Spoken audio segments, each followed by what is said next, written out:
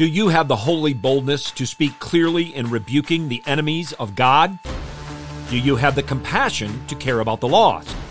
Christ did both, and so should we. Let me hear you! Going low! A1, A2, A3.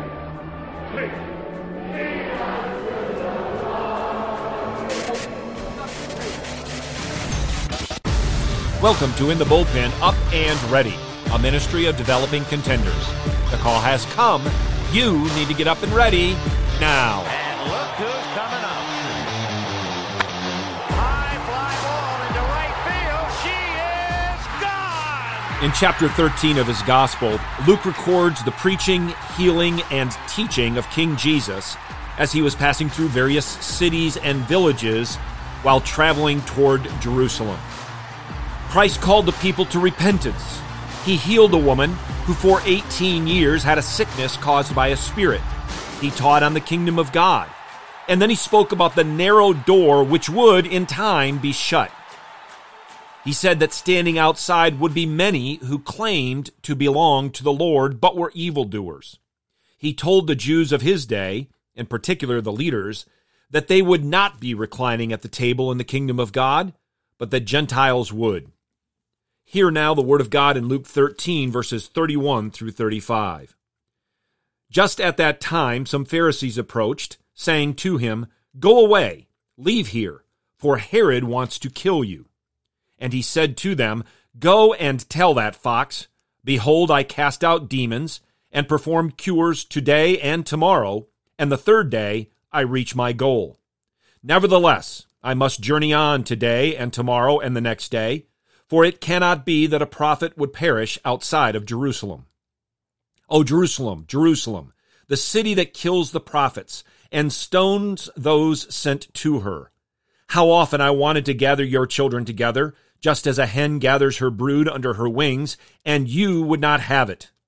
Behold, your house is left to you desolate. And I say to you, you will not see me until the time comes when you say, Blessed is he who comes in the name of the Lord."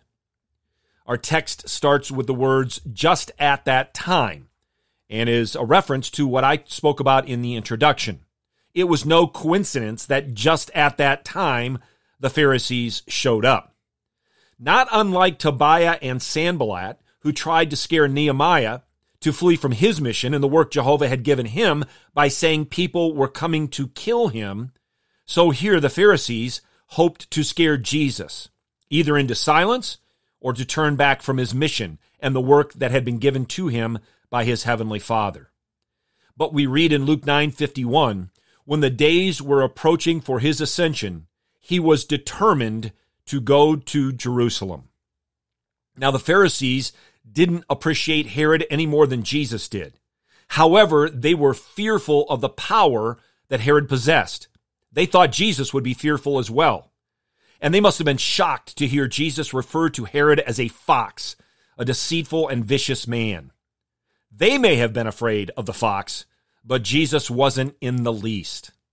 He went on to clearly tell them all that he was not going to be deterred from his mission. He was not going to be deterred from his work for even a moment. That he would accomplish this on his timetable, not that of any person, regardless of their stature or power. And after such a stern rebuke, we see the compassion of Christ as he cried out over Jerusalem. And here we have the example par excellence, that recognizing God's sovereignty and saving sinners as he pleases in no way lessens our compassion and pity on the unconverted. Jesus concluded by proclaiming what would soon take place, his triumphal entry into Jerusalem, what we refer to as Palm Sunday. In Christ, we see the boldness to rebuke evildoers, the confidence to follow his Father's will despite opposition from people with prestige and power, and also the mercy that we should extend to the lost. Like him and in him, we have the confidence that not a hair can fall from our head apart from the will of our Heavenly Father. Get your eyes up, fixed on Jesus, the author and perfecter of faith, and be ready To deny yourself, take up your cross, and follow him.